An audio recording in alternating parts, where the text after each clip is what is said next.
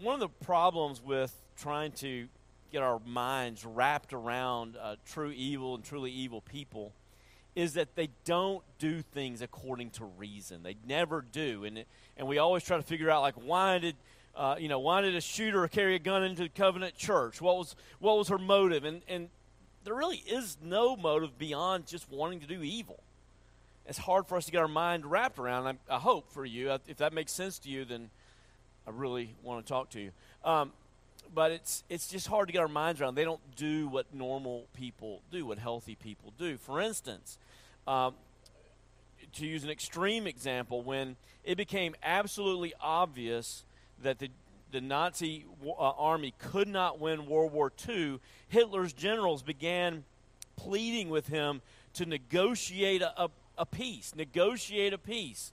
Don't destroy Germany in your effort to win this war. And his response was this: if the German people are not brave enough to win this war, they do not deserve to live in a well-appointed country. He said, all military traffic, communications, industrial and supply installations, and all objects within Reich territory must be destroyed, either now or later.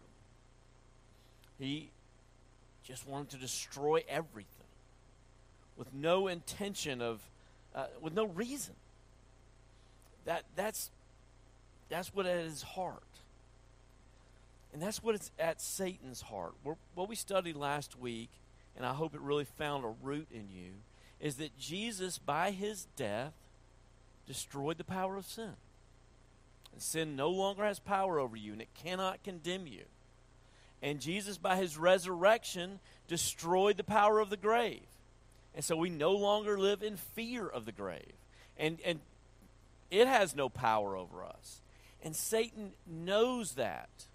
But that does not mean that he's going to retreat or withdraw. He just wants to inflict suffering. He just hates us. And he hates us because we look like Jesus. We are the image of God. We're created in the image of God. And he has hated us in the beginning for that reason. That's it. And so he just wants to do all the damage that he can. But I've got good news for you. Satan is powerful and he can overcome anything except the gospel in Jesus. Satan can overcome anything except the gospel and Jesus. Your soul is in no danger. Please stand as we read what I like to call the comic book section of the Bible. Revelation chapter 12 is the entire story of the Bible in comic book version, frankly. And I always enjoy reading it. Hear the word of the Lord. Now war arose in heaven. Michael and his angels fighting against the dragon, and the dragon and his angels fought back, but he was defeated, and there was no longer any place for them in heaven. And the great dragon was thrown down, that ancient serpent who is called the devil and Satan, the deceiver of the whole world. He was thrown down to the earth, and his angels were thrown down with him. And I heard a loud voice in heaven saying, now the salvation and the power and the kingdom of our God and the authority of his Christ have come. For the accuser of our brothers has been thrown down, who accuses them day and night before our God. And they have conquered him by the blood of the Lamb and by the word of their testimony, for they loved not their lives even unto death. Therefore rejoice, O heavens, and you who dwell in them. But woe to you, O earth and sea, for the devil has come down to you in great wrath, because he knows that his time is short.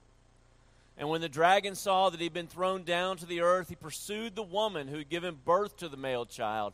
But the woman was given 2 wings of the great eagle, so that she may fly from the serpent into the wilderness, to the place where she is to be nourished for a time and times and half a time.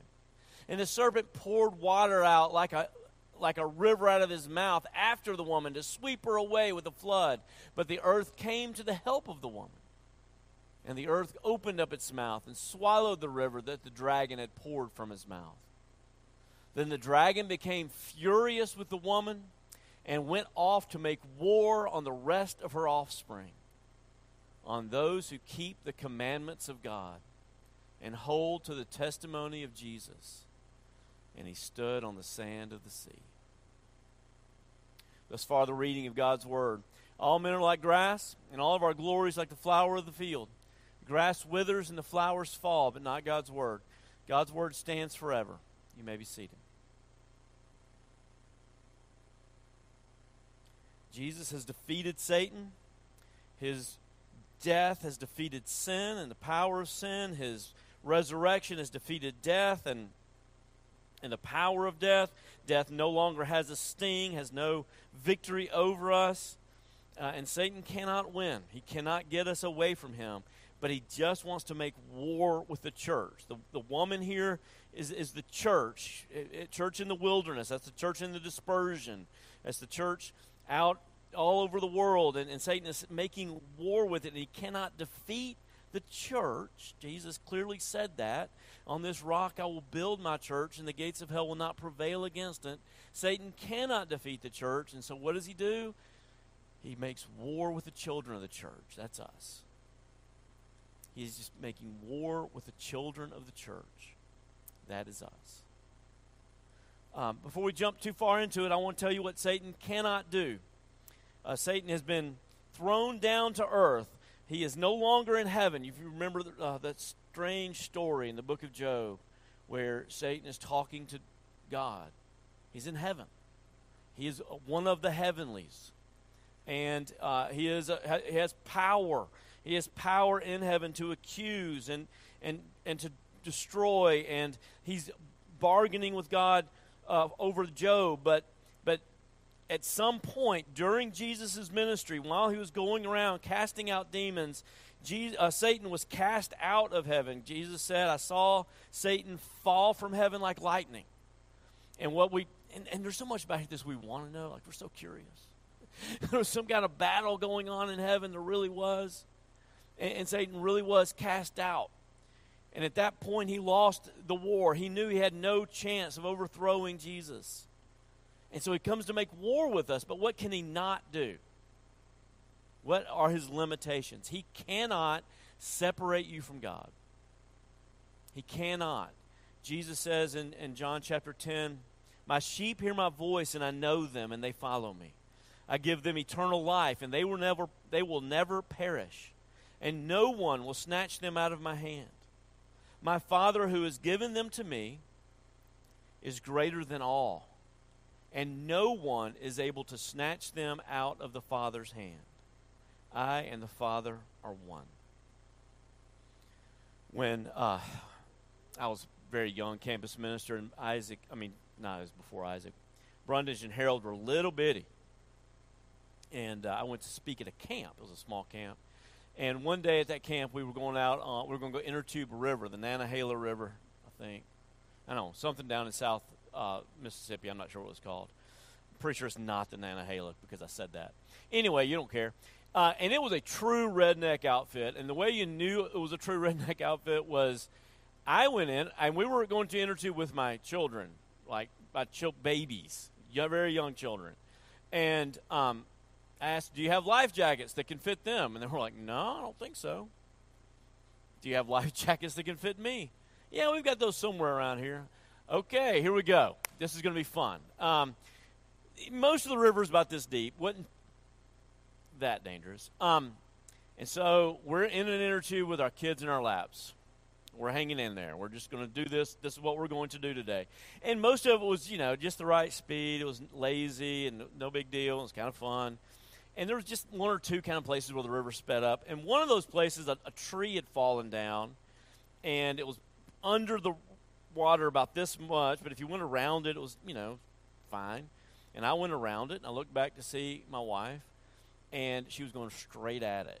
There was nothing I could do, and she got spun around, and she hit that tree from behind, and I saw her legs go up in the air, and I was terrified because she had Harold in her lap. And so they get out, and they're fighting the current and, yelling and doing all the things and crying, and I swam over and got her at tube and got and she kind of got herself, like I said, it was only 3 feet of water. And, nothing permanent happened. It wasn't terrible. There was bumps, there was bruises, there were scratches, but there was a lot of fear. And Harold was crying, and I said, actually, he wasn't crying. He kind of thought it was fun. I said, Harold, was that scary? He goes, yeah, it was scary. I said, but you made it, didn't you? And he said, I made it because I held on to my mommy. And that's cute, but that is not true. He made it because his mommy held on to him. We are in our Father's hand, and nothing can remove us from his hand. Satan cannot separate us from God. Secondly, Satan cannot possess your soul. I think Satan loves stupid movies like The Exorcist. See, it just gets you all freaked out, and you're worried about, when you think of Satan, you think of babies with their heads turning around, and, you don't think of greed and Wall Street. You think of vomit and terrible things, right? And so I think he loves those movies, but just know that that's not something he can do to a Christian. He can possess people before Christ. He can possess people who seek him out. He can certainly oppress us. But Jesus says when a strong man, fully armed, guards his own palace, his goods are safe. When one stronger than he attacks him and overcomes him, and he takes away his armor in which he trusted and divides his spoil. He's just talking there, that's in the context of him casting out demons. He is the stronger man who has stripped Satan of his armor, and you are safe. You're safe. He cannot get into you. He cannot own you. You are guarded by the blood of Christ, and Satan cannot step over it. He cannot separate you from God. He cannot possess your soul. He cannot stop the gospel. And Jesus asked his disciples, who do you say that I am? And Peter said, you are the Christ, the Son of God, the anointed one. And Jesus says, blessed are you, for flesh and blood has not revealed this to you, but the Spirit of God has revealed it to you. And then Jesus began talking about the cross. Remember that? He's like, I'm going to go to the cross. I'm going to be persecuted, arrested, killed, and on the third day I will raise from the dead. And Peter takes him aside and says, that's not going to happen to you. And then what does Jesus say? Get behind me, Satan. Satan was trying to keep Jesus from going to the cross. That's what he did. The whole time Jesus was on earth, Satan was trying to keep him from the cross. But he couldn't do it, and he can't stop the gospel now. He can't stop the gospel now. In 1953, the Chinese revolution, communist revolution took place. All Christian missionaries were expelled from the country of China. There were about 1 million Christians, we think, at that point. 60 years later, 70 years later, after no missionaries were there were no Western Christian influence, the liberal Boston University, the fourth most liberal college in Massachusetts, that's a pretty high list, right? Estimates there are 100 million Christians in China. He can't stop the gospel. He tries. He cannot keep the Holy Spirit from spreading the word, and the more he tries, the more he fails. Not only that, he cannot frustrate God's purposes. He can try, right? Genesis 50:20, Jacob says, Joseph says, as for you, you meant evil against me, but God meant it for good, to bring it about that many people should be kept alive as they are today. Satan keeps trying to defeat, to do evil, to do harm, and God keeps using it for his good. It's fascinating. As you know, I've got a lot of friends in Nashville, and this tragedy in Nashville is hit very close to home. And, a friend of mine's daughter was killed. And it was interesting. I had a friend from Nashville in town this week, and we were talking about it. And he sent me this video. I said, how's the Lord? Is the Lord at work? What's going on? He said, you would not believe it. And he sent me this video. The chief of police, the Nashville chief of police, was asked, what have you learned from this? And he said, I'll tell you what I've learned. I was sitting at the funeral at Covenant Church, and all the kids from Covenant Church were going up front and laying flowers on the casket. And I was crying, and our officers were crying, and our fire department was crying, and every one of those children came by and said, thank you for your service. Those children who believed in heaven were comforting us. He said, this has restored my faith in God. Isn't that a fascinating thing to be said on public television, on a news conference? This has restored my faith in God. I don't think that was Satan's intention, do you? He cannot frustrate God's purposes. He cannot stop the gospel. He cannot possess the soul of a Christian. And he cannot pull you away from your Father's hand. Lock those things in your heart. What can he do? Okay, let's just get the worst one out in the open first, all right? This is the worst one. Let's talk about it. He can kill you. He can incite others to kill you. I really wish that weren't true, but it is. Jesus says, do not fear those who can kill the body, but not the soul. Fear him who can destroy both body and soul.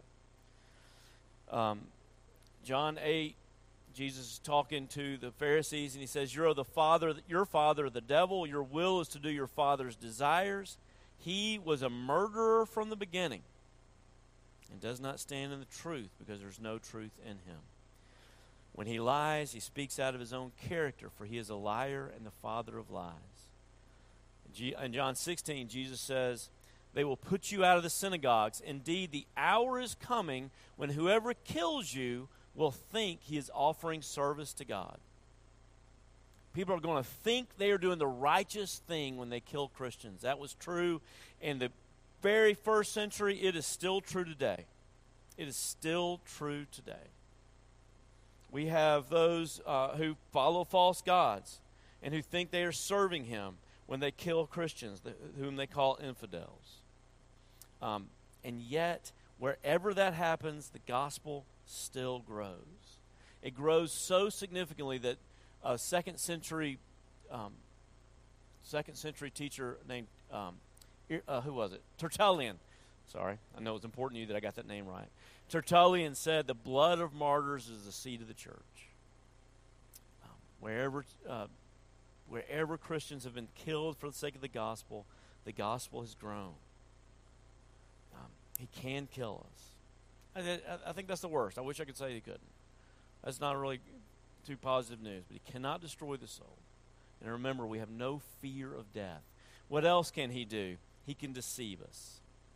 He can dress up as an angel of light, and he can affect us by creating not only individual lies, but entire cultural lies where we're just the air we breathe is so polluted we don't even know that it's pollution, and we just assume certain lies, and those lies lead us to destruction. We just assume them. There are two shows on Apple TV that I really like, and they're really harmful. One of them we've talked about before is Ted Lasso. I think there's some great things in Ted Lasso. There's also a lot of incredible profanity, so parents, just be warned. But the whole story, it's about mental health and how to maintain your mental health and how to build trust and a healthy organization. And everything about it is so good, except the writer clearly believes that in order to be fully mentally healthy, you have to have no strings attached sex. And it's like, really?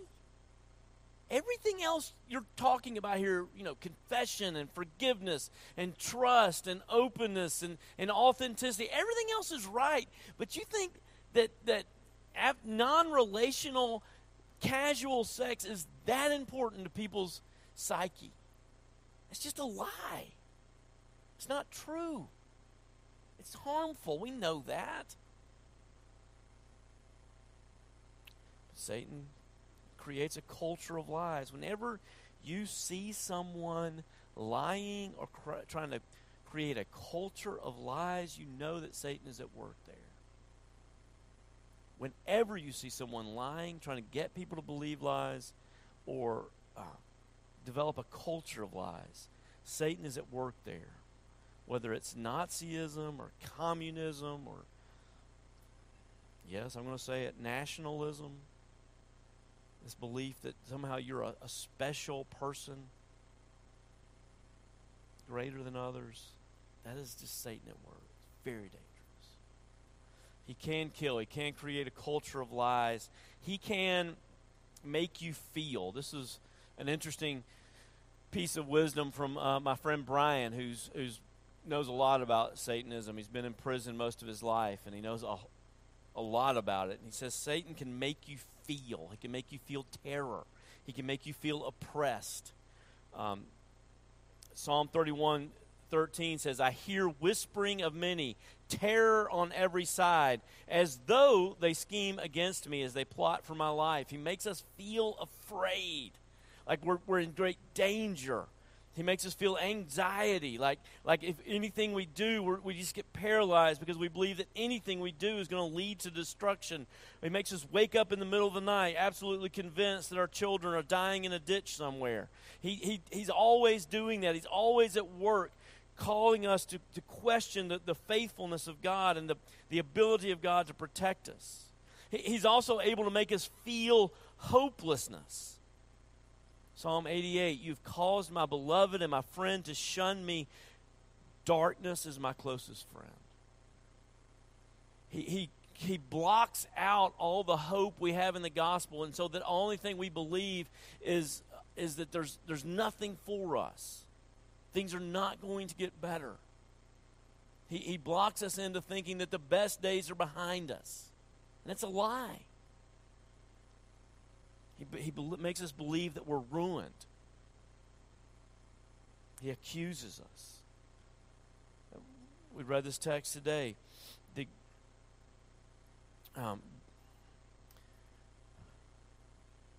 authority of Christ has come, for the accuser of our brothers has been thrown down, who accuses them day and night before our God. He sits on our shoulder and accuses us. He makes us feel guilty, makes us feel dirty, makes us feel like God is sick and tired of us, makes us feel like we're unworthy of God's grace, unworthy of His attention, like there's something wrong with us that will never be fixed. That He seizes on our weakness, and He says, someone like you who can't control himself around the internet, can't control himself around food, can't control himself around drink. You think God wants anything to do with you? And we know the answer is yes. But He convinces us that it's no. He's constantly accusing us. That's what Satan can do. He can kill the body, but not the soul. He can make us believe lies. He can make us feel oppressed. And he can accuse, but what can he not do? How do we defend ourselves against those? How do we defend ourselves against the things Satan can do? First of all, believe the truth. Remember the truth. Recite the truth. Bring your sin to light. The thing that Satan doesn't want you to do more than anything else is bring your sin to light. Man, I love the book by Nathaniel Hawthorne, The Scarlet Letter. Such a wonderful book. So accurate in its depiction of how Satan torments us as long as we keep our sins hidden. And for those of you who remember it, and for those of you who haven't read it, I'm assuming you're just not going to. So I'm going to ruin it for you. In the final scene, the reverend who's committed adultery and has been tormented by this guilt climbs up onto the scaffold and declares his sin to the entire city. And the man in the story who represents Satan is climbing up after him. And he starts going, no, don't go there. Don't go there. They're going to hate you. And then finally he says, this is the one place I can't follow you. You cannot follow us into confession. Bring your sin to light. In the light it will wither and die. Bring your sin to light. Learn to preach the gospel to yourself. When Satan accuses you of your sin, don't say, no, I'm not really like that. Own it. cut his head off with his own sword. Yes, I'm a sinner. But you know what the Bible says? The Bible says this is a faithful saying worthy of all acceptance, that Jesus Christ died to save sinners, of whom I am the chief. That word sinner, that's me. That's my name in the Bible. The Bible does not say Jesus Christ died to save Ricky. I looked. I read the whole thing. But sinner, that's in there. Yes, thank you, Satan, for reminding me. Jesus Christ died to save me. Believe that. Own it. Own your righteousness in Christ, that he has clothed us in righteousness, that our sin is wiped away as far as the east is from the west, so far as God removed our sin from us. He remembers them no more. There's an old gospel song written centuries ago. Well might my accuser roar of the many sins that I have done. I know them all, and thousands more. Jehovah knoweth none. They're gone. They are gone. There is no condemnation for those who are in Christ Jesus. And you got to own that. And you got to believe that. And you have to remember that. And whenever Satan stands on our shoulders and he starts accusing us, we tell him to give us 6 feet. Give me 6 feet, buddy. I'm in Christ. You can't get around me. And then, this is radical spiritual warfare. Are you ready? Pray. Pray. There's a hilarious story in the Bible when Jesus comes down from the Mountain of Transfiguration, and the disciples are surrounding this man, and his son has a demon, and none of the disciples have been able to cast it out. And Jesus says, Jesus casts out the demon, and all of his disciples gather around him and say, "Why weren't we able to do it?" And he said, "This kind only comes out by prayer. You didn't ask. You thought you could do it. You can't do it. You have to ask." And I want you to know that is still true. Jesus gave the keys to the kingdom to the church, and the church still has them. Because some of you may be oppressed. You would know. I don't. But we've been called in on several houses. Houses where people felt just oppressed by darkness. Usually it has to do with people who have experienced trauma, just terrible trauma, and somehow Satan kind of marks them through that. I don't know how. Maybe it's just exposure to evil people. I don't know all the details. There's just a lot of things we don't know. But I do know this. We've had people come to the session and ask us to pray for them. And the reason why is whenever we start to offer communion, they feel this overwhelming desire to vomit all over the table. Whenever we preach the gospel to them, they feel this overwhelming desire to stand up and start screaming profanity. And they don't know where it comes from, and they want to be freed from it. We've had people come to us and ask us to pray for them because when they try to get to sleep at night, they swear it's not a dream, it's a vision. They see a huge wolf above them, and it wants to eat them. We've had people ask us to come and pray because they are locked into this desire to commit suicide, and they want to be free from it, but they can't get free. And we take the elders over to them, and we anoint them with oil, and we pray for them because that is what the Bible tells us to do. And so far, it's worked. Jesus is still at work. Satan is still at work. And if you're oppressed, pray. Ask the church to pray for you. We give you this opportunity every Sunday. And it's not just something we say. If you need to be prayed for, whether it be physical sickness or spiritual sickness, come, let us pray for you. There's a power in the midst of worship that's just not there when we pray for our own. I don't know why, but when the elders pray for us, when they gather together more than one and pray for us, it's the power of the church. I don't understand it. I just do it the way the Bible says do it. Pray. Believe, pray, and trust Him. Trust Him. Recite these promises. What does the Apostle Paul say at the end of Romans 8?